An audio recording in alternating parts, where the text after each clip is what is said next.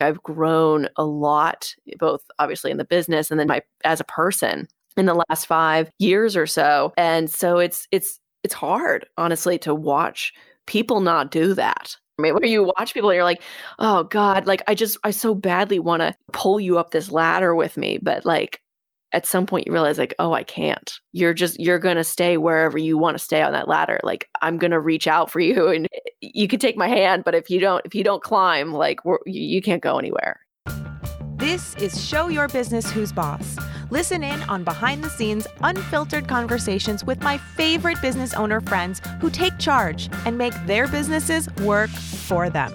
Don't just be your own boss. Show your business who's boss. I'm Pia Silva. Today, I'm excited to kick off a new series I'm doing for the next month called the What's Possible series, because sometimes when you're listening to people talk about their business successes, it can often feel so out of reach. So I'm going to be interviewing people who have had tremendous transformations in the last year or even less. And I know they have because I've watched it happen before my very eyes because I've been working with them in my higher level program, LEAP.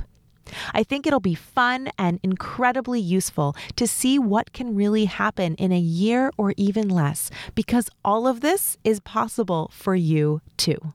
Today, I'm speaking with badass business owner Rachel Wunderlin. Rachel is the owner of Dementia by Day, a dementia care consulting company that helps senior living companies take their dementia care communities and programs to the next level. She's the author of 2 published books with a third on the way, host of the Dementia by Day podcast, and she's known for her Dementia by Day Car Chats YouTube channel. Today, we're going to talk about topics such as when Rachel was told more than once that her business, her model, and her approach were not going to work or not professional enough, and what she did in response that built her a badass business and virtually eliminated her competition. We'll talk about how Rachel used to do duplicate work for every client because she was stuck in a trading hours for dollars mindset, and how she transitioned to a hybrid model that both increased the value her clients receive while decreasing the time she needs to show up and deliver. And what it really looks like to own your brand and own your point of view, even in dementia care, and the short and long-term effects that it has had on Rachel's business and her interaction with her clients. Let's find out what's possible, guys. Buckle up. Here we go. Hey, Rachel. How you doing? Good. How are you? I'm great. I'm so happy to have you here. And I'm specifically excited to have you on here, Rachel, because you have made such leaps and bounds in your business since I've known you.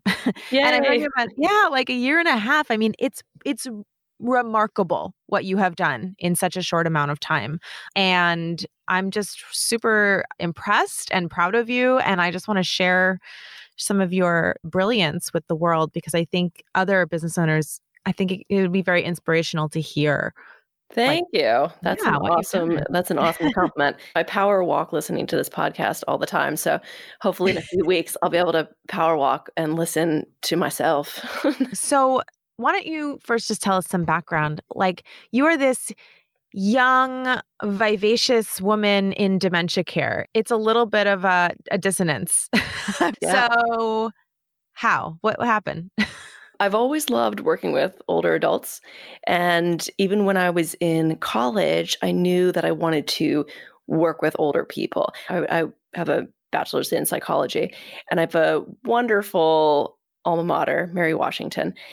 Love that school. I took a great class called Psychology of Aging. And during that class, they were talking about gerontology. And I found out you can get a master's in gerontology, which is the study of aging. And I was like, that's what I want to do. So after I got my degree, I went right to grad school. I got my master's in gerontology. And during that time, at some point, I realized dementia was the thing. I had a couple good internships, one at Penn Memory Center in Philadelphia. And it was great. Like I had people with dementia come into my little office and I would test them for different causes of cognitive impairments. And once a week, we'd get with the doctors and everybody else on the team and look at actual brain scans. And they would point to pieces of the brain that were degrading over time. And we'd talk about the diagnoses. And I was like, this is the coolest thing I've ever seen. So it was just so, yeah, I know.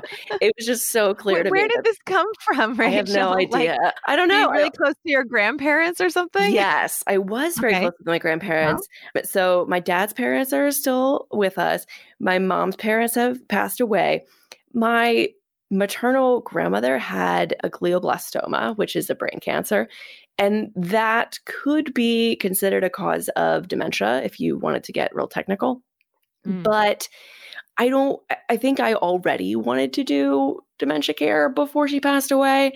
So it was kind of always something that was clear to me. Like I loved aging and I loved nobody else in the world. No, yeah. Like when I was 15, I was volunteering in a senior living community and one of my friends was with me.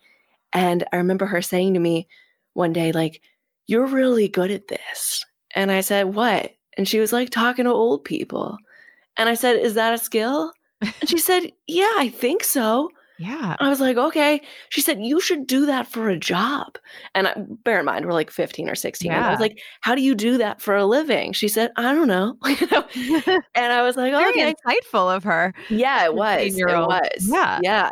So thanks, Megan. I just think of when you're talking about liking talking to old people, I think that it's not because there's anything against old people. I think just people don't like to face their own mortality and their own fear of aging. And you just seem to, it's like you just don't have that in you. That's kind of an amazing natural thing. Yeah. When we had to declare our majors in college and we weren't allowed to declare until we were sophomores because my alma mater was like, okay, all these freshmen are signing up for majors. They have no clue what they want to do. And then they're changing them. So I had a professor, a psych professor at the time, who was like, if you want to declare psychology as your major, for the love of God, do not go into the department head's office and tell her that you want to help people. Like there are so many professions that help people. Psychology is not the only one. You better have a good reason. So I went in there and I was like, she's like, okay, why do you want to declare psych? And I said, I want to work with old people. And she like put her pen down and she was like, what? I said, I want to work with old people. And she was like, oh, you're the first person that's ever told me that. And we're still pretty close. But at the time, I was so intimidated, and just to see this this look on her face, like, what? Who are you? What's happening? No one ever comes in here, one, with a plan, and two, to say they want to work with old people. No one does that. Funny. Wow. Okay. So this is in your bones. It's been meant to be since the beginning. What kind of job did you end up getting, and how did you decide to stop doing that to start your own thing? Yeah. So while I was working on my master's, I've always had I've always worked. I've always had a job when I was a kid. And my job during graduate school was selling cars. I was a car salesperson. Oh, right. As it turns out, that was a great experience because it really taught me about sales and like selling yourself. And it was nuts. Like that was the craziest job I've ever had. Paint us a picture. Like what are we talking here? Like used cars, like clunkers? Are we talking a dealership? No. So I was 22 and I needed a job, and I needed like a part-time job while I worked on my master's. And my mom was helping me job hunt. So she sent me this position. It was a part-time internet sales consultant for a Toyota dealership. I was like, oh, okay. So I applied and I went in for an interview, and they were like, yeah, cool. Come in for a week of training and then you'll start on internet sales. So I did that. And then we went through a week of intense sales training. I mean, I knew nothing about cars at all. This is a Toyota dealership and they sell mostly new cars, and went through a week of training. And at the end of the week, they were like, okay, here's your schedule. And it was a 40-hour on the floor work week. And I was like, I was supposed to do internet sales part-time. And they said, well, we changed the position. So take this or like get out. I I was like, okay. Wow. Yeah.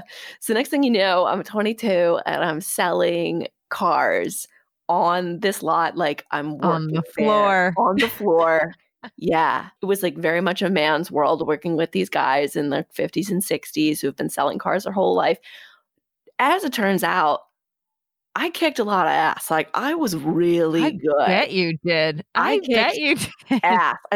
I averaged 8.5 cars a month. My best month, I think I sold 12 or 13 cars, which if you average it out is like 3 cars a week. And it pissed some people off, honestly. So like I definitely ran into some awkward situations because some of the guys were like, this is so cool. Yeah, you go. But I was also living in the South and I was very much in like this kind of man's world. So I definitely encountered a lot of like ageism and sexism. And I eventually got laid off and that was crazy because they were like, you're not here all the time. And I was like, one, I am here all the time. And also I'm in grad school right now. I'm trying to go to school. And they were like, we don't care. Whoa. They laid you off even though you were kicking ass? Yeah. Yes. That was the beginning of a series of situations that I'd run into where someone had a personality conflict with me and decided that I was taking up too much energy and space in the space and wanted to get rid of me. Always a woman. Always a Really? woman. Yeah. Within like 10 years of my age. Yeah. Absolutely. Yeah. Yep. So that was unfortunate. After grad school, worked at a hospital, which I will not name. And that was a terrible experience. It's the worst job I've ever had in my life. But then I got another series of random little jobs. And finally, through some serious networking, and this is my first real good experience with LinkedIn, I met a woman who worked regional for Brookdale Senior Living, which at the time was one of the biggest senior living companies in the country. And we just connected somehow. We started talking and she was like, you would be so great in this field. I can see you have so much passion. I'll call you if anything opens up. And like 6 months later, she messages me and says, there's a position open. I think you need to apply. And at this point, I'm like 24. I have a great education, but I don't have like experience like that they want. Thankfully, though, I think this woman called up the local team and was like, you're going to hire Rachel Wonderland. I think this is what you're pretty much going to do. So I interviewed, I got the job.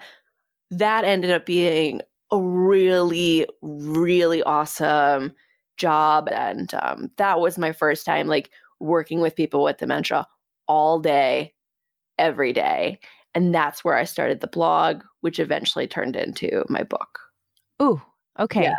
That's amazing. So you had a full-time job and you started a blog. Yeah. What year was this? This was 2014. 2014. Okay. What made you start a blog while working full-time? Because that is something I tell every one of my employed friends to do, and nobody has taken me up on it. I love writing. I've always loved writing. So I'd already had blogs. I just had so many cool stories to share. Like I'd come home from work and I just wanted to tell everybody everything that happened because a lot of it was hilarious or just so out there, interesting. And I feel like people always had such people still have such negative reactions to senior living and to dementia care. Like, oh, it's depressing and it's this, that, the other. And I was like, no, there's so much cool shit that happens every day. And so I wanted to share these stories, like the things that residents were sharing with me or the hilarious stuff that happened. And so I started writing the little stories and it kind of quickly picked up traction. Like people were messaging me and saying like, this is cool. Like it was on Tumblr at that point. Yeah, it kind of quickly started picking up traction. And at some point, like in 2014, people were like, you should put this into a book. And after thinking about this for a while, I was like, yeah, maybe. So I reached out to a college professor who was published with Educational Press. And I said, how do I get a book published? And he was like, you have such an interesting niche. Like somebody's going to want to pick this up. Just pitch it around. So I bought a book called How to Publish a Book for Dummies. Legit, the Dummies book. The Dummies book. Yeah, it's like yellow. It's like over there. Yeah. And so I pitched my idea around and I got a lot of nice letters back. Like I got a letter from Harvard and a letter from Yale, and they were like, this sounds cool, but we don't really do dementia titles. Good luck. And I was like, okay. And I was kind of just okay with whatever happened at that point because I just wasn't really committed to, I was like, oh, self-publish, like who cares? But Johns Hopkins got back to me and they were like, ooh, this sounds pretty good. Can you send us 3 chapters? And I was like, totally. So I wrote these chapters really quick, sent them out. And over the next like year or so, Hopkins and I just communicated, and eventually they agreed to publish my first book, which turned into then my second book, which will eventually be my third book. So, and I ghost wrote kind of a book for some, like helped another author with a book. So I will have 3.5 books with Johns Hopkins University Press by this time next year, hopefully. Wow. Wow. I love that story. I think it takes a lot of guts. And I think for a lot of people, the idea of just, I mean, I can relate to some of these things, like jumping into used cars, right? Like just like, oh, I don't know anything about, I did the same thing with real estate. I was like, I know nothing about this. I'll learn it. Or just like reaching out and putting yourself out there as a writer and as an expert. That's awesome. I mean, and look at the stuff that you've gotten from that. It was definitely scary. Yeah, but what's the worst thing that could happen? Right. Like I don't get published. I was like, well, I'll just publish it myself. Right. Yeah. And then you got 3.5 books. That's amazing. Okay, so you turned into a book, which I was writing also while I was working full time. So pretty much my whole first book. You mean? The first book, I wrote that every day after work. So when people when people tell me like, oh, I've been working on a book, I just don't have time. Right, I'm like, no. I don't have time for your shit. What do you mean you don't have time? Right. I came home from work every day and like sat down and just pounded out these chapters. Meanwhile, like I'm getting chapters back and I'm editing the ones they're sending back to me. I'm writing new ones. I'm sending them out. And so it's such like BS when people are like, oh, I don't have time. Like well, okay, like that's a decision. I think that you're not making time for it. 100%. Whatever it is. It's because you don't want to. Right. Well, and also you've been like this ever since I've known you. It's like, here, Rachel, here's some things you can do. Like next day, I did them. What's next? Also, this is all from a genuine passion and excitement about what you're doing. I mean, you're doing something that you have been excited to do your whole life. Yeah, I don't think you can work in dementia care unless you are passionate about it because it will burn you the hell out. Like it is a lot. But you'd asked originally about like starting my own company. So I worked at the Brookdale. I moved up to Pittsburgh. I worked at a different senior living community here. I was the dementia care director. So I kind of like took a pay up. I got some more money and I got a different level of job, but I absolutely hated it. And I was like, thank God I had a great experience at my first building because I honestly think I would have been like, I'm out. Like, I can't do this. So I found another job while I was working at that job and took that. And that was pretty good for a while. So I was a dementia care director again. At this point was my third building. And this is like 2016. Okay. This is like 2016. So in the span of 2 years, I've already worked in 3 different buildings and my book was coming out in November. So I'm like, okay, everything was going fine. At some point, I started coming into conflict with my direct supervisor. I don't think that she was doing the things that she should have been doing. I was in charge of the dementia care floor. And as you can see, I'm very intense. I'm a very hard worker. I like to get shit done. And not everybody likes to get shit done. So I tend to clash with people who don't get shit done. Very hard for us to work in places. I can't work in anybody places. who feels that way. Me neither. And probably anyone listening, right? I mean, it's like, refuse.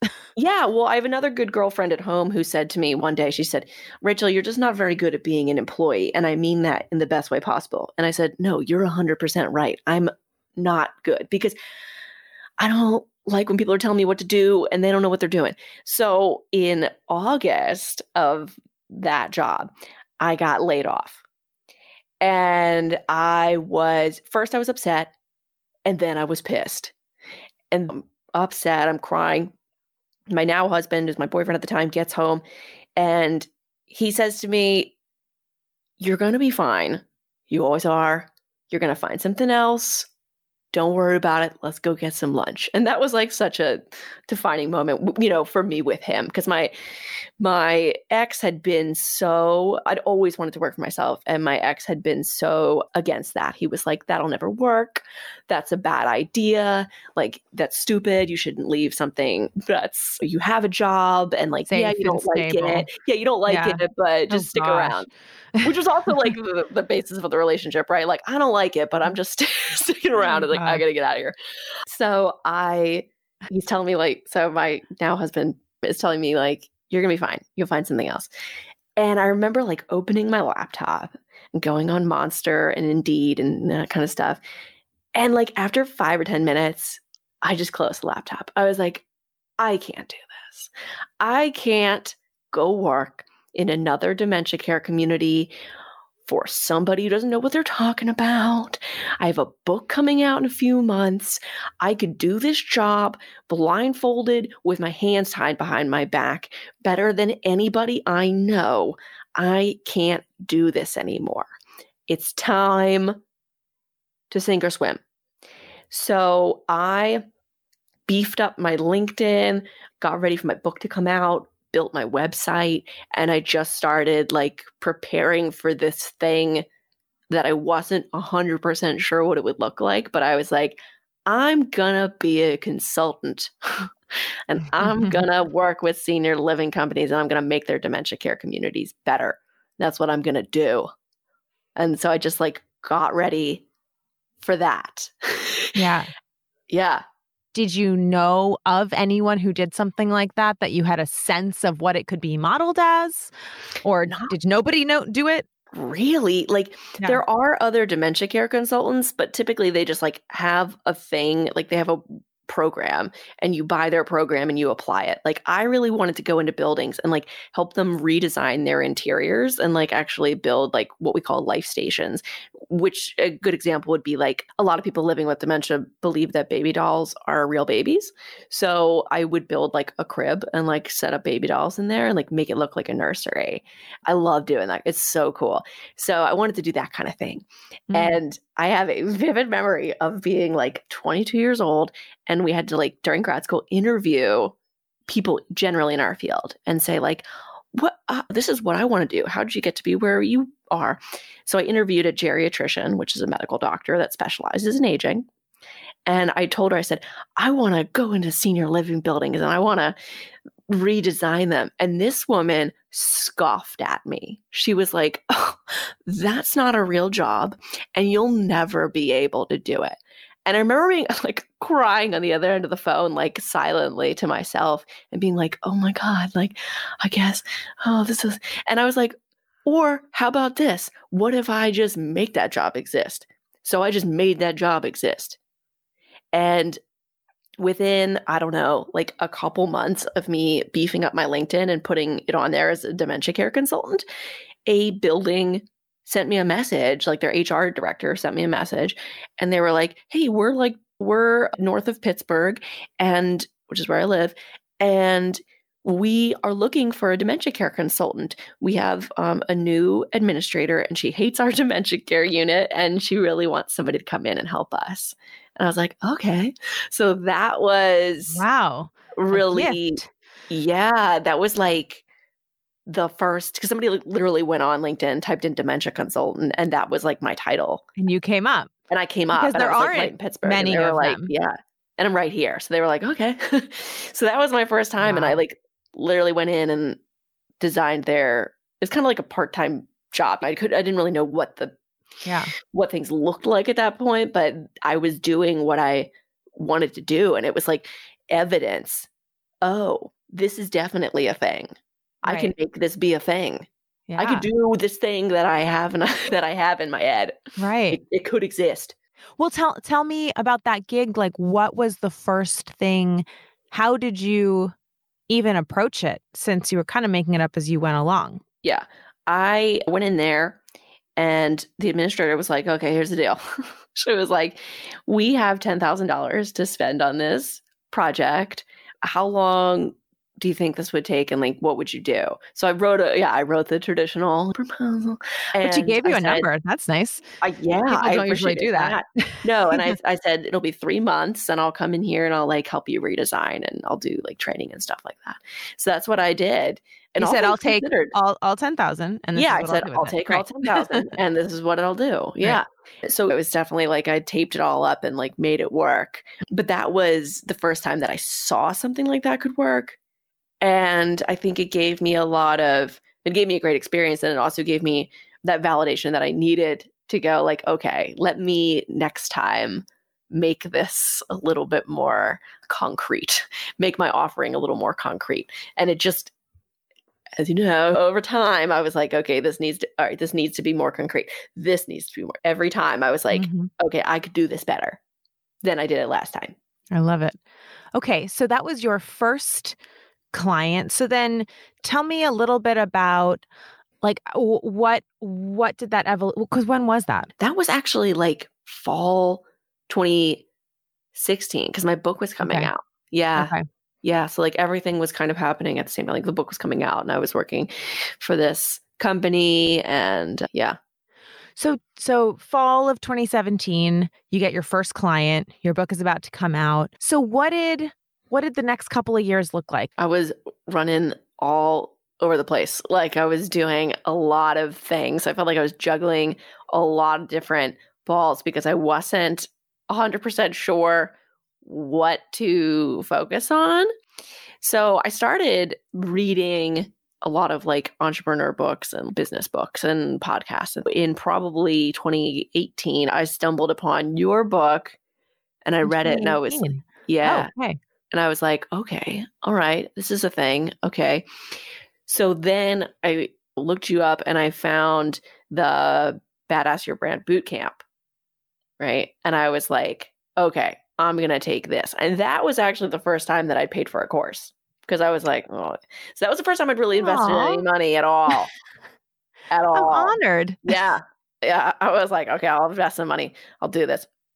And of course, it completely paid off, right? Because I was like, I don't know about this whole lead product thing. Like, I don't know if it's going to work. As soon as I set it up, I really started selling the crap out of these. I think I sold like 8 of them within a couple months. And it's because but what I was doing before was like, I would do like week-long engagements with people. So like a company would call me and be like, hey, can you come down to Tennessee and train our staff and like help us do stuff. So I'd go there for 3 or 4 days and it would be super intense and I'd help them do their thing and then I'd leave. And I was like, I feel like there's got to be like a more succinct way to do this and to get clients. I was selling my book. I'm helping caregivers. I'm talking to caregivers on the phone. I was all over the place. So once I took the boot camp, I was like, okay, now this is something I could actually create a format for. So now finally I was like selling the lead product and then saying to people, I work in 3-month, 6-month, or 1 year time periods, which I don't remember what it was at the time. I think I had like, I was doing like 2 weeks, 1 month, 3 months, because I was terrified to say to somebody I would work with them for 6 months. I was terrified. But now it's 3, 6, 1, and no one ever picks 3. But I've worked with clients now. Like I have a client I've worked with for over a year, but it's because they pick the 6 months and they just keep repicking the 6. So yeah, I started working in these like longer sections, and it just has been so much easier because I can keep these clients and keep working with people, and I feel like I can give them so much more because I'm able to go, and I include 2 live visits in my 6 months. I'll spend 2 to 3 days with their teams, and the rest of it I do from here. I do from my home office and my computer, and I create materials for them. I recently created a whole training platform that's all online so they can send their entire team through my online training. So before they even meet me, a bunch of their staff members have already gone through my education program. And so that has been a huge piece of it even in the last few months. So that's huge, because I know that at one point you said that you used to do that live over and over again, and you kind of felt like you had to because they were paying you so much money and you had to show up. Like what did you used to do before? How were you spending your time back then when you would deliver this over and over again for each client? Yeah. So I'll get hired by the parent company, and then I'll go to their locations and do meetups and trainings and stuff. So in 2018, I got hired by a company that's based out of Minnesota. And I went out there and I went and did 14 different talks and like actual standing up in front of the crowd trainings and then meetings within 3 days. So you did this thing 14 times. Was it 14 of the same speech and interaction, basically? Yeah, pretty much. Yeah. So you just did it 14 times. So you went from that, which is a lot of time, to creating something online. Was it live or did you record this thing? So it's all recorded and it's on Teachable. So it's like a platform where people can actually take the course. But that's recorded now. You did that in the last few months. I did it in the last few months. What about before that? New. Oh, before that? Yeah. I just kept doing that same nonsense. Like I just kept showing up live. I was just doing everything live. Yeah. Gotcha. Yeah. No, I was just doing everything live. Like I couldn't come up with a way to because it's scary to put that. You're like, oh, well, what if they don't value it as much? But as it turns out, it's way more valuable because they can put your entire staff can get training with me directly on their own time. So like each staff member gets 5 hours of dementia education directly from you. Directly from me. What made you think they wouldn't value it back then? I think in the beginning, it didn't occur to me that it was even feasible to do it. I mean, it's the whole time thing, right? Where you're like, oh, well, money and time are the same. And so if I'm not physically present, like I'm not worth what they're paying me, right? And that's something that I learned, to get away from through you and through working with the group is going like, oh, wait a minute. Even if I've delivered this same thing 150 million times before, someone else receiving that same knowledge from me, it's not diminished. It's not like it's worth less because I didn't have to go and replicate it again. It's still all of my experience. Like they're not paying for my time, they're paying for my experience.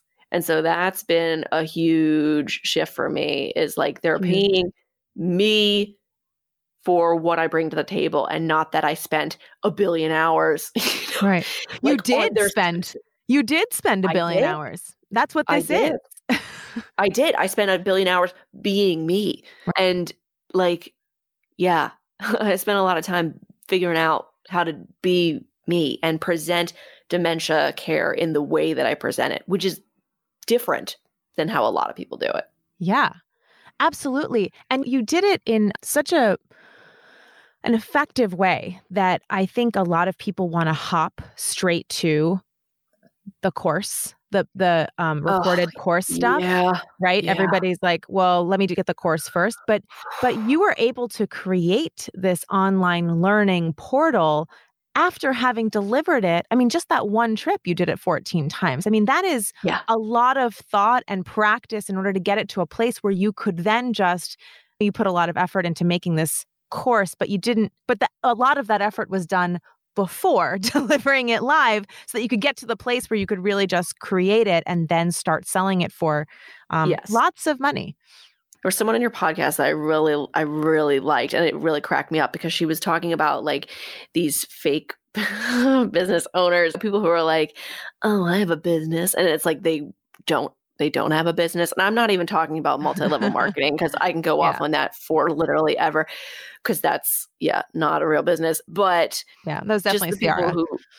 Ciara. I really liked that because I was like, I feel that. And there are so many people who've like learned from these gurus that they're supposed to like go out and make a YouTube channel and just only do that, or like go and make a course. And I'm like, so you have no experience like selling anything in this world, and you're going to go ahead and try to sell a course?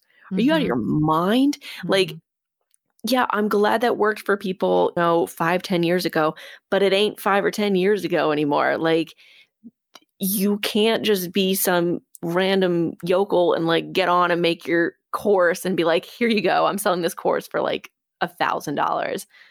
What? Well, and let's specify your course too, because when people think of online courses, I think it's very different than what you're doing. I mean, we're talking about a very high level training that is going to corporate, these big companies, and they're ready to put down not $1,000 and not $2,000. And you're welcome to share how much it is, but I know it's going to go up. Some people don't like to timestamp their pricing. But you should, because it's proud. You should be proud of it. Let's say it's more than $10,000. So you were able to do that though, let's say, because you have built quite a reputation in this space. You've got your second and almost third book coming out. You've got tons of content, your YouTube channel, your podcast, your blog. I mean, that's why they all pay this much money. And when people go straight to the course without all that stuff, it's like, well, who's going to buy a course from you? I mean, they're ready to plop down that money because to work with you is quite a bit more. Right. Right. Right. And so and the cool thing about the training portal is I'm selling it by itself. And so I had a company buy it just because they want the education, but I'm also including it in my consulting packages. So I was able to increase the price of my consulting packages and say like, hey, if you buy my 6-month or 1-year program, you get access to this, which I have a company doing right now. So they're getting their whole staff trained, and I'm working with their executives directly to build them a dementia care program, which is very much involved. Right. But I really enjoy that kind of thing. I mean, that's what I wanted to get in here for. And you got to increase the price substantially because you created this once, and now you're going to be able to increase the price forever after. Exactly. And guys, if you're listening, like, just want to emphasize what a brilliant strategy that is, but and you kind of did it dual. You use the strategy in 2 ways because you're also selling it by itself.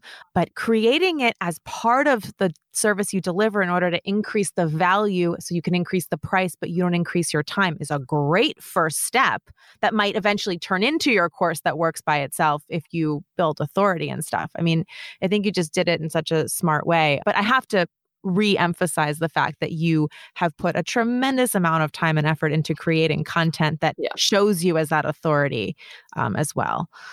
Yeah, I always feel like kind of bad because I have these people reach out to me who are like, Rachel, I found your work and I love it, and you're cool and I want to be like you. How do I be a dementia care consultant like you, Rachel? And it just really trips me out because it's very funny because I'm like, I get it. Like I felt that way when I was, a lot of times, it's weird to say this, when I was their age, because a lot of times I have like people in their super early 20s reaching out to me, and now I'm in my early 30s, and I recorded myself like essentially doing an interview with myself of how I got started and what I'm doing. But in there, I tell them, because people ask me and they email me like, can we talk on the phone? And I'm like, no. If I talked on the phone to everybody who wanted to, first of all, I hate the sentence, pick your brain. I think it is so nasty and it really makes me squirm. But when people are like, oh, can I like pick your brain about this thing? I'm like, no. And that is something I've also gotten from you and from the group and been like, no, I need to value my time. No. But I do send them an email with my pre-recorded like interview of myself. And I say, check this out. I hope it helps you. And in there, I pretty much say, look, what I've done is not super replicable because I've had a series of very specific things that I've done. I've gotten a master's in gerontology. I've had books published with Johns Hopkins. Like I started the blog. I've blah, blah, blah. Like I don't know how to tell people how to be me. A business owner. Right. Yeah, like to build an empire. I don't know how to tell you to do that. Like steps. It's 1.5 million steps, and people would want to jump in and like make an LLC and be like, nailed it. Like I have a Yeah. business now because I have a limited liability company stamp on it. And it's like, that's not business. Yeah. Yeah. Yeah. Well, Yeah. maybe they're your future employees. Maybe this is how Yeah. you build Yeah. your I think, empire sideways. well, and there's a difference. Like, I really appreciate the people who reach out to me and they're just like, I really want to work in this field, Rachel. What's the best way to get started? That's great. That's a great question. I'm happy to like send you my little clip and help you. Mm-hmm. The difference is the people who are like, even if they're not in my field directly, but they're like, oh, I have a business and they're telling you about it. And you're like, this is not a thing. Mm-hmm. Like I hate when people aren't real with themselves and with others. I can't handle like delusion. So it's very difficult for me. Yeah. Sometimes people want to talk to me about their businesses and 5-10 minutes into the conversation, you're like, oh, You're so early. I we're think not on the it's same a page. stage. I think it's just a stage for a lot of people. It's called your early 20s in some ways, or it's before you've done some stuff. I mean, it's Yeah. right. Yeah. But I was very starry-eyed at 22 about some business I was going to start. I knew nothing about Oh, it. right. So But nothing. yeah. Yeah, I didn't know where to start. No, and so was I, but I'm talking like people who are not in their 20s. Like, Right. when you talk to people in like their 30s or 40s and they're like, Right. I have a Now it's time to business, step up. Right, right. all right. It's time to okay. It's Well, time to get serious. well, so speaking of free information, so you get contacted a lot by people work who want to work in your field and they want to Mhm. pick your brain about that.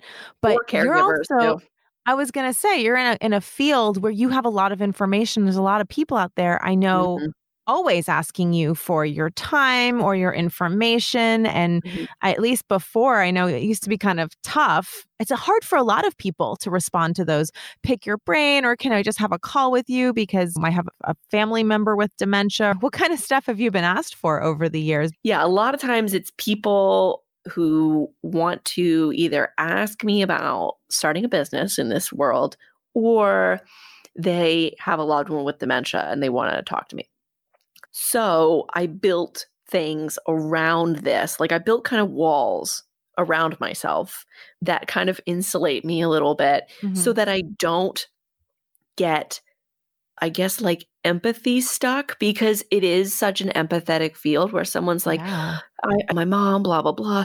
Like if I run into somebody, and the best example is I do improv comedy and I'm fairly I'm a fairly well-known because I'm in a fairly small city for comedy and I do an improv and dementia workshop. So people know who I am and I've been doing improv here for 5 years.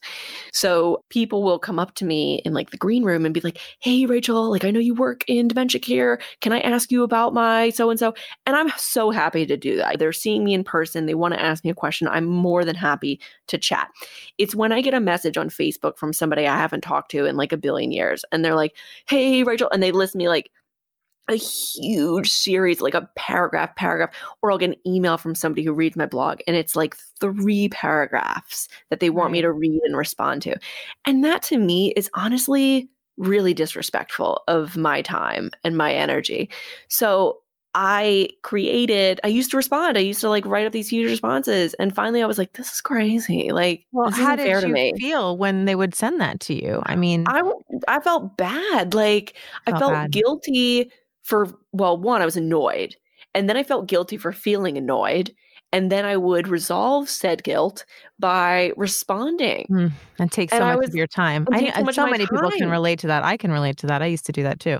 Yeah. Yeah. So You're like begrudgingly helping because you feel yeah. bad, but it's also you're annoyed, but you And don't then want I'm to be annoyed. unhelpful. Right.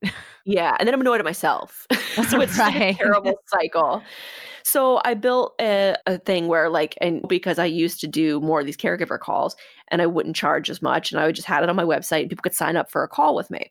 Now I charge $150 for an hour-long call. It's not on my website and I only offer it if someone emails me and they're like, "Hey Rachel, can I talk to you on the phone?" And I say, "Yep, here's this thing."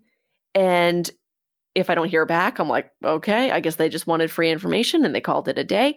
or they schedule a call and they pick a time to chat with me and we talk on the phone. For the people who like are friends of friends or people I know, if they reach out to me, I usually try to give them enough of an answer. And then I send them to all my free resources. And I'm like, look, I've got 2 books. I have a blog. I have a YouTube channel. I have a friggin' podcast. Like, I've got a Facebook page. I got an Instagram. Like, I've got all of the resources that you could possibly want. And if you need a specific resource from me, like you really have a specific question for me, then you can set up a phone call and it's $150. Right. And typically people go, okay, thanks. And they like run about their merry way with my free resources. Because you've done the work already to give them all of that information. And by asking you for your time, what they're saying is, despite all of the free information you've given me, can you now do the work of showing me what it is and where it is for my specific, which is, by the way, consulting. That's what consulting is. And that's what people charge for it. Oh my God. I had somebody message me on Facebook and say to me, and this was a couple years ago, it was honestly like the most annoying message I've ever gotten. He was like, oh, hey Rachel, we're thinking about moving my grandmother into senior living. Do you have any tips on that? And I said, yeah, bro, I've got a book called When Someone You Know is Living in a Dementia Care Community, and it's full of tips. It's actually like 200 pages of tips. Like, what the fuck? Like, he's like, do you, just the question, do you have any tips on that? Right. Are you freaking kidding me? Yeah, I've got what? Come on, bro. Do any homework on me. Like, anything. Google my name. Yeah. Literally Google me. I don't want to sound like a dick, but Google me. And like, if you don't want to buy my book for $16.95, fine, rent it. Go to the library and rent it. I don't know. Or go read my blog or go watch my YouTube videos. Bro. Yeah. Like, do you have any tips? Crazy. That's so silly. I got a tip. Yeah, I got a tip. Invest any time into doing homework before asking me that. Or pay me $150. Or pay you need me to do the work to show you where it is. Right. Yeah. If you need me to do the work, pay me. Yeah. I mean, that's what consulting is. Well, so the other thing that's really funny about you, and that is a surprise. I mean, so we said since the beginning, you're like this young, vivacious woman in dementia care. It does not compute generally, but you also are this sharp, witty, opinionated woman who does improv, which I so love that you do improv. And you have really infused that yourself into all of your content. And I was surprised to hear from you that at one point, not too long ago, even you, Rachel, felt like you kind of had to please everybody with your message, or you were like a little worried that people wouldn't like something you had to say, which I think anyone listening to you right now would be like, her? She doesn't care. She'll say whatever she wants, but she doesn't give a shit. Yeah. I'm excited to be on a podcast where I can curse too. That's awesome, right? You know? Yeah. I mean, what were you worried would happen if somebody didn't like something, or what was the fear? I think honestly, everybody to some degree, unless you're like a total sociopath, I think everybody is in some way still that 14-year-old version of themselves, where like you're trying to figure out who you are and you're so damn worried about what people are going to think or say. And I think part of me is still that like 14-year-old girl who was going home and listening to hard rock music and then going into school wearing a limited to preppy t-shirt and just figuring out like, what does this girl look like? Who do I want to be? Like, what am I? And so I think it comes back to that, where you're just like, well, what if people don't like what I have to say? And the answer is, who cares? But it's really hard to convince yourself of that. And I guess I was afraid, what if I piss people off and then they don't want to pay me? You know? Sure. But as it turns out, people love my message. And the thing about it is that some people hate it. And that's actually been great, because the people who love it even more because other people don't love it. Like I've had CEOs of large senior living companies say to me, "You are so funny and real." And I've had people be like, "Oh my God, I was cracking up watching your YouTube channel. Like, you just sit in your car and do these videos and it's so funny and you're just so yourself." Like, yeah, I've had people be like, "I can't believe that you're just so comfortable being yourself." And it's like, yeah, well, it's because people, and like part of it is like, because people have told me that it's okay to be me. And then they've come forward and been like, "Oh, I love how you present this information." Because I've had people straight up tell me on LinkedIn or by email or other methods that I shouldn't be presenting dementia care this way, that I'm Really? unprofessional, or I'm rude, or stuff like that, or that like Really? it's not okay. Yeah, no, I absolutely have had a couple. I have the kind of personality that like attracts bullies who don't like confidence, because I've pretty much Sure. like I say 14-year-old me, but 14-year-old me wasn't so different from 31-year-old me. Uh-huh. I just, at least on the outside, people like have always perceived me as being confident. So Right. sometimes I attract bullies who don't like confidence, and they're like, "I need to take this bitch down 12 notches. I need to Mhm. take her down." So Mhm. occasionally I get people who want to take me out. And yeah, so I've had people be like, I had a guy mansplain professionalism to me back when I was like 22. So I was like trying to get this job, and I ended up getting my Brookdale job, and I'd interviewed for a totally different job before that. And I was not in my field or anything. And I had this guy call me to tell me I didn't get the job, which is like, okay. And he said, "Can I give you some advice?" And I said, "I mean, I guess so. I'm literally at another job right now." So, and he's like, "I really think you want to be more professional." He said, you just weren't very professional when you came in here. You really want to be more buttoned up and blah, blah, blah." And I was like, I'm literally at another job right now, right? Like somebody actually appreciated my personality and hired me, right? I'm like, this guy wanted to call me and tell me Just clear how that guy. to be. I know, but that's what I'm talking. Like, Yeah. If you listen to those people, who are you gonna be if you listen to those people? oh my God. I think if I can't imagine who I'd be right now if I was like, "Oh, you're right. I need to like wear more corduroy." I don't know what professionals look like. Corduroy. How do you wear Yeah, get those professional corduroys clothes? out, Rachel. What am I trying to say?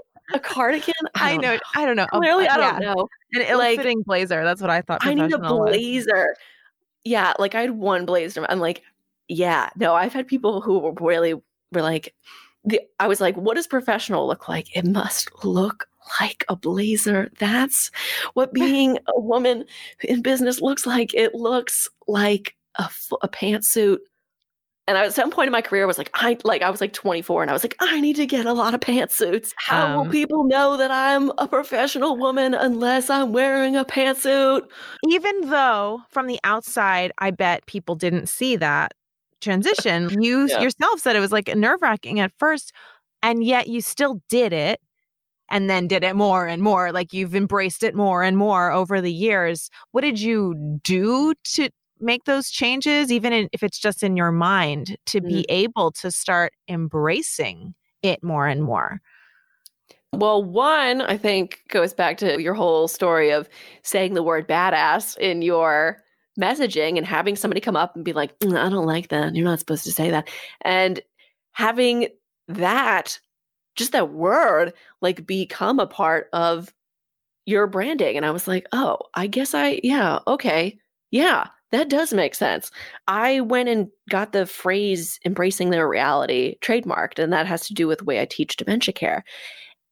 Because I realized no one was teaching dementia care the way that I was teaching it. And bonus, not everybody liked it, which actually made it more exciting for people. And I connected on a deeper level with people who really liked my messaging, which honestly is most people. Right. And to be able to kind of break through the bullshit of what is always taught in dementia care. Like, oh, you can't lie. You have to you have to validate and distract and redirect them. Like, you can't live in their world because blah, blah, blah. Like, for me to come in and say, no, get rid of that. Like, get rid of the word lying. Don't worry about it. Live in their world. Do what's true for them. Go as far as you have to into their world to be able to make it make sense. That is, believe it or not, totally revolutionary. Wow. In dementia care. And once I realized that, I was like, oh my God, I've been saying this phrase for years. No one else is saying it. I need to trademark it. Yeah, I don't know. It's just taken a lot of time and practice. It almost practice. Yeah. Yeah. And getting comfortable with the fact that what's the worst thing that's going to happen if somebody doesn't like my messaging? Well, they probably weren't a good fit to work with me anyway, even if that was on the table, if that was even on the table. Yeah. You know? Well, so on the flip side of that, as you've said, because you really put yourself out there, people are magnetically attracted to you. Like how has that affected the way that people like hire you and your clients interact with you, if at all? A lot of times people will find me and they'll come to me and say, oh, I was watching your YouTube video or I was reading your book and I loved it. Like, I'd love to bring you in, or if I reached out to somebody and then they kind of go, but before I get them on the phone, they've already done their homework and looked at my material and usually have some pretty strong but positive opinions about what I'm presenting. And they're just like, this was really different. I had a woman email me last week out of the blue. And she said, Rachel, I'm taking care of my mom. I've been in the senior living business for 10 years, but now my mom has dementia. And I was listening to different podcasts and I wasn't really connecting with anything. And she said, I just stumbled upon your podcast. I binged the entire thing while I was on this like cross-country road trip. I listened to everything and I love what you're saying. I love your message. Like I wasn't connecting with anything anybody else was saying. And this just like really cut through the BS. Wow. I was like, cool. What a great compliment. Somebody just being like, hey, I found your stuff. I'm obsessed with it. Yeah. And isn't it so much sweeter when somebody loves your stuff and it's really you, as opposed to you're wearing the ill-fitting pantsuit and they're like, you look the corduroy pantsuit, and they're like, I liked how professional you were. Like, that doesn't feel good at all. No. You're like, boring. Really? This thing is ugly. Snooze fest. But when you're when you're ballsy enough to be you, and then someone says, oh my God, I love everything you're saying. It's like, talk about a fulfilling way to run your business. Yeah. Yeah, absolutely. And you know what's interesting about all these stories of you building your business? You said at one point, but I don't really have any competition. And that's the goal, by the way, for all of us, no competition. But I think part of the reason you don't have competition is because you were willing to have people throughout the years tell you, no, don't do that. No, that's not a thing. No, you can't. That's not how this works. And you were like, I think it's going to be. I think I'm going to make it work. And that's how you create something that has no competition. You really have to push your way into a place. I think a lot of people get scared by, quote, experts or professionals in a field. And I encounter a lot of people in this too, because I'm pushing this idea of packaged services, laid products. People go, not in my field. It's like, maybe exactly in your field. You know what I mean? If you think not in my field, maybe that's exactly what you need to do. Yeah, because nobody else is doing it. So like the people who would at first glance be identified as like competition for me, names like Teepa Snow, David Troxel, people who are consultants, who work with senior living companies. That's not really what I do. But the big names in my industry have patented programs that they sell to senior living companies who then use those, which that's great. Like that works for them. And they do the kind of train the trainer models, but that's just not what I do. And so when companies ask me like, well, how are you different from these big names? I say, well, when you work with me directly. You're going to have me on the phone with you. I have this whole training platform. Nobody else has that training platform. I'll be there. I'm going to help you build a program that belongs to you. Like, you don't just buy Dementia by Day. Like, there's no Dementia by Day overall program that you purchase that you then own. And so really nobody else does that. I have a video where I sit in my car and I say, hey, everybody, I know your secret. You put everybody in your staff in front of a Teepa Snow DVD and you call it a day. Like, that's it. You show your staff one DVD and that's it for training.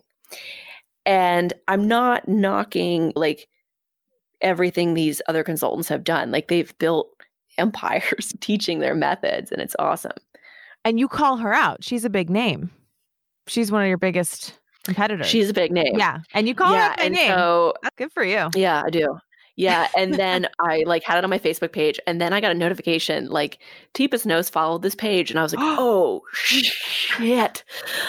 Oh no. And I'm thinking like, I definitely want them to know who I am. I want everybody to know who I am. But I never want to come off as disrespectful. You know what I mean? Like, people have spent their lives building things, and I'm where I am partially because people have come before me and worked in dementia care. And so I never want to come off as disrespectful. And I was like, oh shit. And I was like, oh God. But then I got a comment on my YouTube video of it, and they said, we agree with you. Like, meaning like, we agree that we shouldn't just show that, like, community shouldn't just show one DVD and call it a day. And I was like, just thought that was so funny. I was like, well, I was pretty sure they all knew who I was, but now they definitely know. Yeah. And because somebody probably was like, yo, you're getting like called out on this Dementia by Day. Like, Rachel Wonderland's like probably, what I mean? So they said, reach out or like, let us know if you want to talk. So I left them my email address. They teach very specific methods of dementia care. That's not how I teach dementia care. It's just a totally different animal. It's fine. Like, we can all coexist. I never want to come off as like being disrespectful, but I do want to come off as like, hey, I have a different way of presenting this material, and I think it's better and than it's what's not been presented before. Yeah, and it's not disrespectful to say, hey, I know that's how you do it, and by all means, go ahead. I just think there's a different way.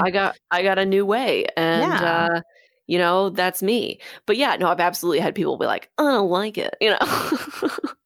Well, so we are in late 2020. I mean, you've only been in business a few years. It's pretty amazing how far actually, when I you've think come. about it. That's really soon. I mean, that's why I'm so excited to have you on here to be interviewing you, because you have made such great leaps in your business, the way that you present yourself, the way that you sell it, the way that you package your services, the way that you charge, and you continue to ascend the pay scale and how you do it.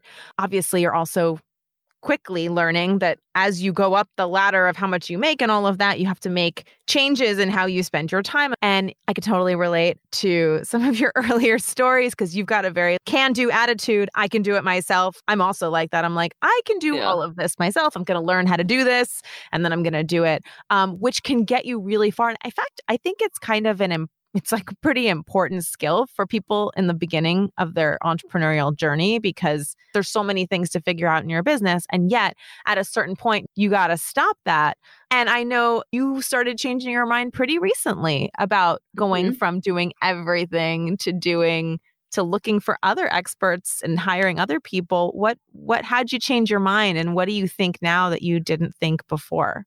I guess I just saw the value of bringing in other people, and I know the value of my time and my energy. So like, when I was kind of first thinking about hiring people, I was like, well, I could do it. And then I thought, wait a minute, like, just because, technically, like, I could be working nonstop constantly every single day, does that mean I should be doing that? No.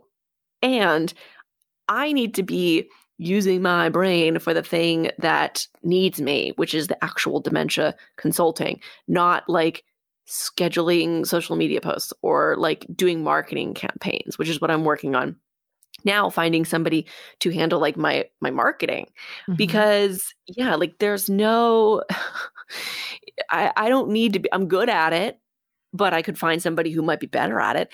And especially I could find somebody else to do it who's not me, because I could be making more money for my business doing what I'm actually supposed to be doing and not worrying about like scheduling a MailChimp email. Right. Well, and also getting doing the things that only you can do that Yes. bring in additional clients. I mean, your clients are worth tens of thousands of dollars. So Right. every moment you're spending doing something somebody else could do, if you could be spending that doing things that would get you another 10, 20, 30, $60,000 client, you should be doing that. Right. Exactly. Yeah. I mean, who were the first people you started to outsource to? So I started finding little projects to outsource and going, hey, this isn't so bad. This isn't so scary. And it's brought me to a place where I now know that I need a committed part-time employee, to at least part-time, to be doing my social media, and then somebody else to be doing my marketing and planning and development and stuff like that. And really to be taking calls with clients before I do. I'd really like somebody to be handling the sales part of the job, which I'm good at, Right. hence the car sales experience, which I'm really good at, but I don't want to do anymore. Yeah. And it's so time consuming and it's emotionally draining and I can't freaking do it anymore. It's got to go. So but I need to be handing it to somebody else. Yeah, that's one of the hardest things to outsource. Like you really got to train that person to really tap into who you are, because ultimately you're the easiest person to sell it because they're buying you. Right.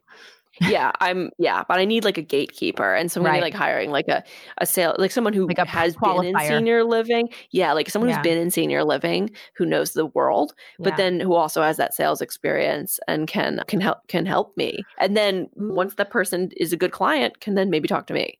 Yeah. Yeah, that's very exciting. That's huge. Well, and so that's also a complete shift in thinking about how you spend money too. And you and I've joked with you about this over the year because I'm always pushing you. I mean, I'm almost being like humorous about it sometimes, but I'm like, don't do that, Rachel.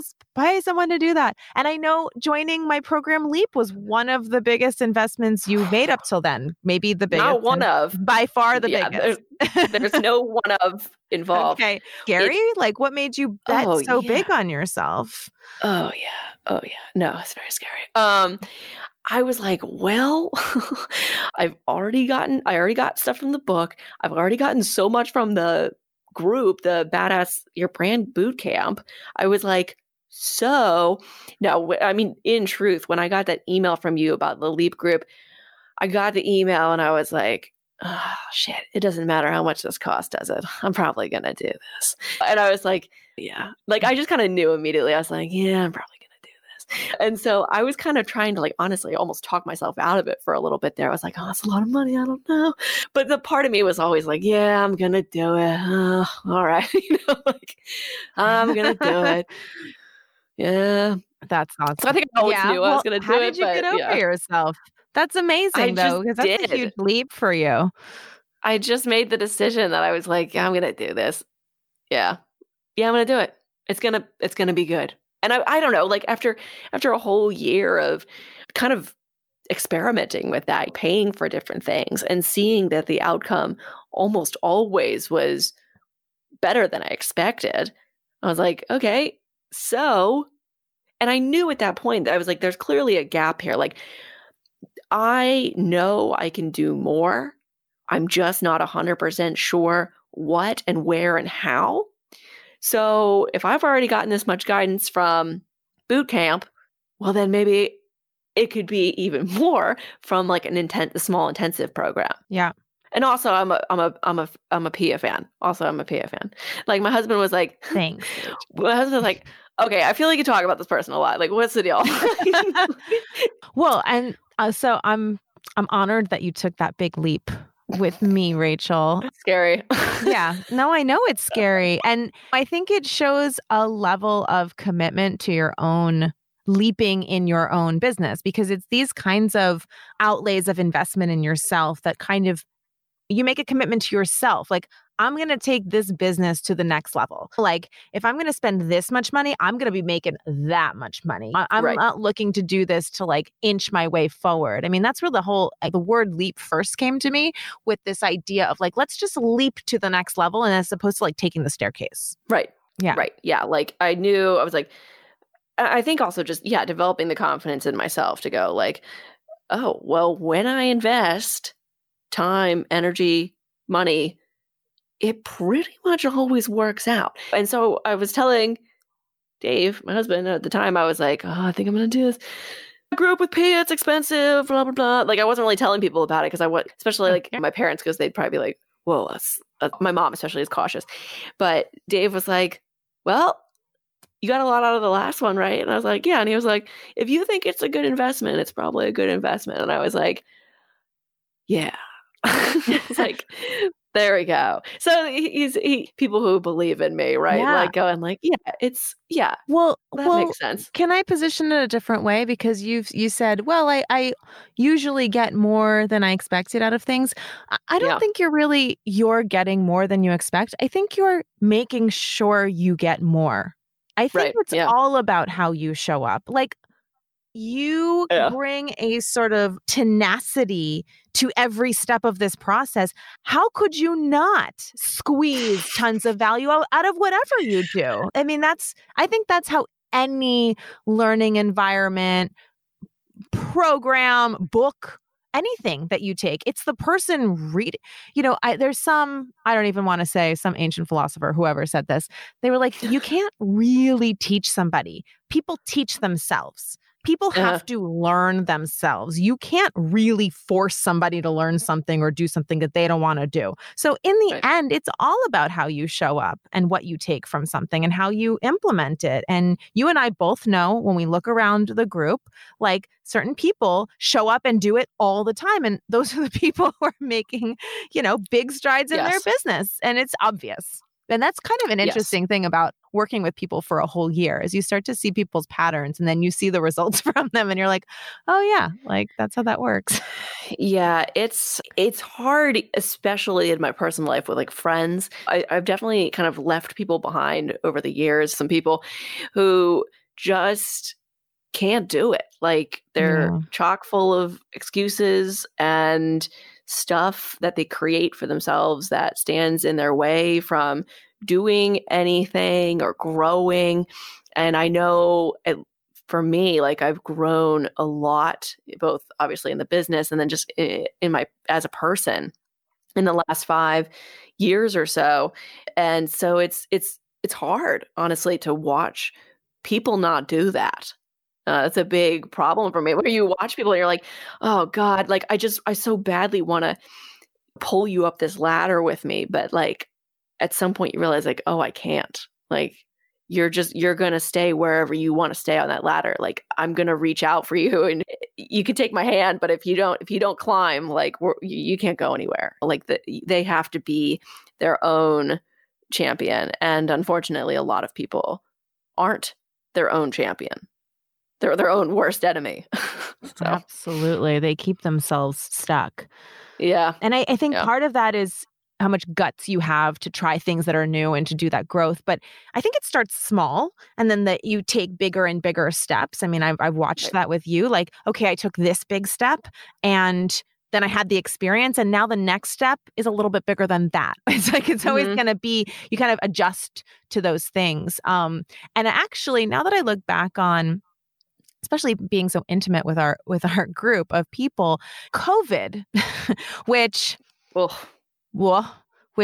is not gone, but there was a time this year where I was getting ready to like ditch my apartment in the middle of the night and like go into the mountains or something. I'm going to the woods. Yeah. I was like, there's going to be hell in Brooklyn. And you're in Brooklyn. We got to get the hell out of here. And all of us, like you were no exception. Tell me just a little bit, what happened to your clients in March and what was going through your head then?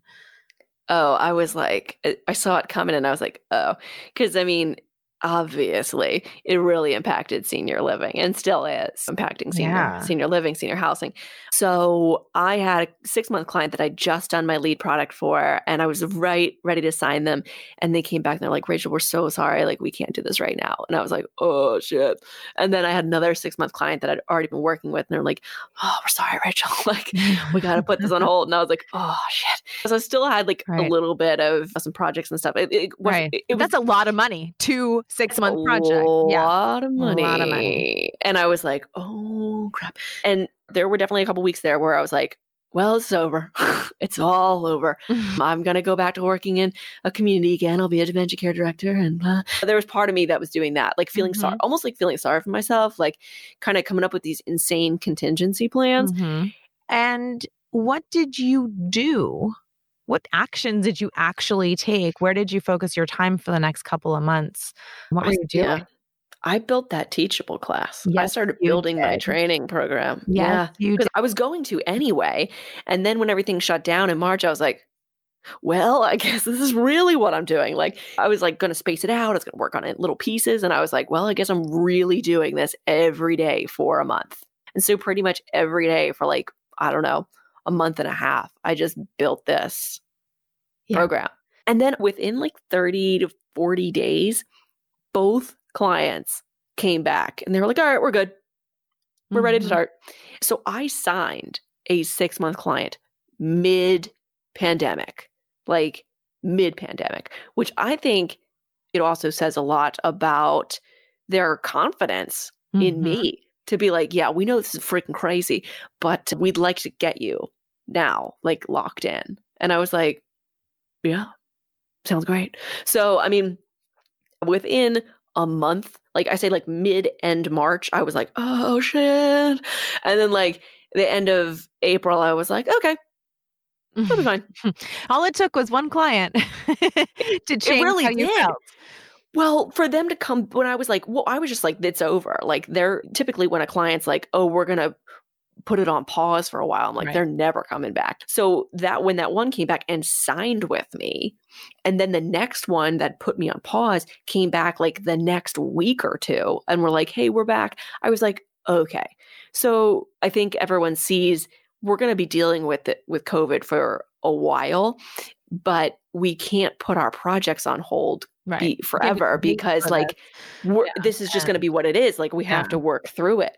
And then you sold that. Yeah. And then I sold that program like right after it was done to a company and then included it. So this people who signed on for 6 months, I was like, hey, I just finished building this and you guys are already in my 6-month program. So guess what? You get access to it. And you delighted your existing clients. Yeah. And they're like, cool. All right, great. That's amazing. Cool. Like, and then I sold, like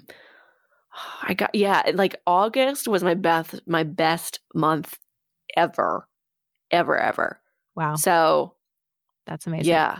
Well, I mean, so let's back up for a second because March was scary for everyone. I think everyone went through the everything's gone to shit. My life is going to completely change. Everything is gone. Yeah. I think everyone had that thought. It's over. Yeah. So you took this unexpected, scary opening in your schedule and built something that then made you tens of thousands of dollars in the coming months. That's right.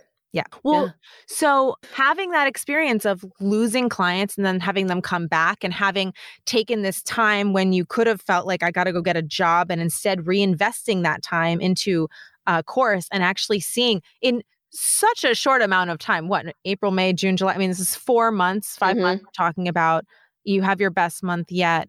How do you think that's affected you as a business owner and what your capability, like I was saying before about adjusting to the different steps? I think what I watched was that you were forced to take a much larger leap than you had been planning to take in that short amount of time.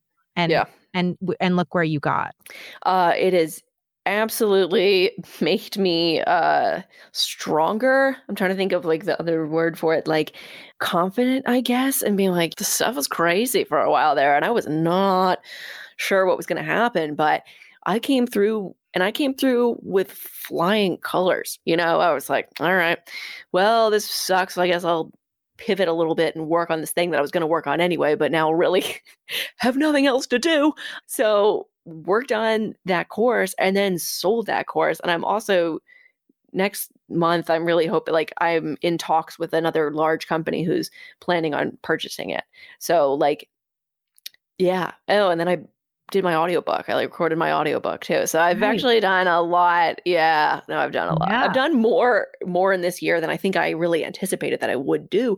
But every quarter I had finished the goals that I kind of would like put for myself annually. And I was like, well, I guess I got to come up with something else to do. I guess I got to come up with more things. Yeah, no, you have busted through, which, by the way, it's nice to even see all of these goals that you've written down and to keep track of them so you can see, oh shit, I'm doing a lot more. Maybe my goals can be even bigger than they are because I'm actually a lot more capable of doing stuff than I realize. Right. And also getting that kind of confidence. I mean, I'm just excited to see how it affects what you do in the coming years, because it's given you like knowledge of what's possible for you in a short amount of time. I'm just excited to see how you implement that moving forward. Me too. Yeah. What do you see? You've done so much this year. Plus you got married in quarantine, no less. Yes. April 1st. Congratulations, saying publicly. Yep. Obviously, you published your second book. You are about to, your audiobook will be up by the time this is live, which everyone should buy it, particularly if you know anyone with dementia. Particularly, yeah. You buy it anyway, but especially if you know someone with dementia. You should definitely go write her a review. She can't say that, but I can. I bet some people are listening and going like, well, yeah, if I had Rachel's enthusiasm and tenacity, I would be able to have a successful business too. But that is all a matter of your own mindset, guys. Yeah. Well, congratulations on all your success so far, Rachel. Thank you. I'm honored to have been a part of it. I'm honored to have been able to witness it. You're an inspiration of what really is possible in people's businesses. And for anyone listening, like I said, usually you don't do podcasts talking about your business. Usually you're talking about dementia care, obviously. Yeah. But anybody who's listening, like tons of people, they know people with dementia. So on that front, obviously you are a wealth of knowledge, and anyone who's listening is probably like, yeah, if I know someone with dementia, I want them to have Rachel's information. So can you tell us like resources you have available for them, or even if they happen to know somebody in a dementia care facility, like where they can find them? What's the best thing to do first? Yeah, Google me, baby. I have a YouTube channel. I've got a podcast. I've got my blog. You can find all of that from my website. Frankly, if you Google my name, you'll find me. My books are anywhere books are sold. Amazon, Barnes & Noble, yada, yada. And on my website. And if you buy it from me directly, I'll write you a little note. I'll sign it and write you a little note. Yeah. But you should definitely start with checking out a couple of her YouTube videos, because her car chats, somehow she ended up doing all of her YouTube videos in the car, and it's pretty amazing. Because the lighting is the best. Yeah, I started doing it because the lighting was good, and then people were like, oh, you're the girl who does those car videos. And I was like, okay, well, that's what it is now. That's the brand. That's what it is. That's the kind of thing you can't manufacture. It has to be natural that you just started doing that, and then it's the girl in the car videos. Yeah. Talking about dementia. Like, so random, but really, really good and memorable. Really good and memorable. You know why? Exactly. Because you were being yourself all the way, and that always works. Yeah, exactly. I love it. Thanks so much for joining me, Rachel. Thank you so much for having me. I can't wait to be power walking and listening to this. Hi to future Rachel. Hello, future Rachel. Oh, it's getting meta. It's time to wrap it up. Thanks, Rachel. Talk to you soon. Clearly, Rachel is a wealth of knowledge and resources on the topic of dementia. If you'd like more information, go to rachelwonderland.com to grab her books and tons of free resources. The link will be in the show notes at piasilva.com/podcast. Back in 2019, Rachel was still trading hours for dollars, trying to do everything in her business herself, and still harbored some of that fear that saying anything too aggressive or too opinionated will scare away paying clients. But she stepped up and she embraced all of the badass branding and business concepts that I preach in Leap, owning her voice and her opinions and trusting herself because she really is an expert at what she does. She put processes and boundaries in place so she didn't have to feel icky about not giving away her time and her work for free, which not only saved her time, but helped her really step into the role of being the boss of her business, where she's now looking for ways to outsource as much as she can so she can concentrate on doing what she does best. Now she's selling lead products, 6-month contracts, and online training programs for tens of thousands of dollars that require almost none of her time. And she had her best month ever in August, just a few months after she thought COVID was going to shut her business down completely. Now she's set up to scale her business however she wants, with the confidence and clarity she needs to do it. And this is what's possible for you too. After leading dozens of people through a few different higher-level programs over the last few years, I decided to design Leap based on what I observed the expert entrepreneurs that I work with actually need to achieve their business and life goals. A roadmap to badass your brand, business, finances, and authority to achieve that freedom lifestyle you crave. A small but mighty group of fellow entrepreneurs with similar goals and commitment to building such a badass business to provide accountability and support, and ongoing direct support and consulting from me for an entire year. If you really want to show your business who's boss by stepping up as the leader and badass authority in your space, go to badassyourbusiness.com/leap and sign up to get early notification when the application process opens this November. I'm looking for 10 very special entrepreneurs to mentor to success in 2021. And it starts with a full-day strategy kickoff in December so we can hit the ground running in January. This is for you if you aren't going to let anything stop you from having the exact business and life that you want.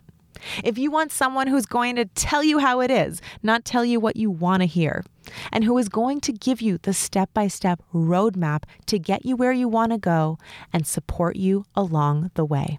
I've worked with enough people to know who will make it to the finish line and who is likely to bail on themselves.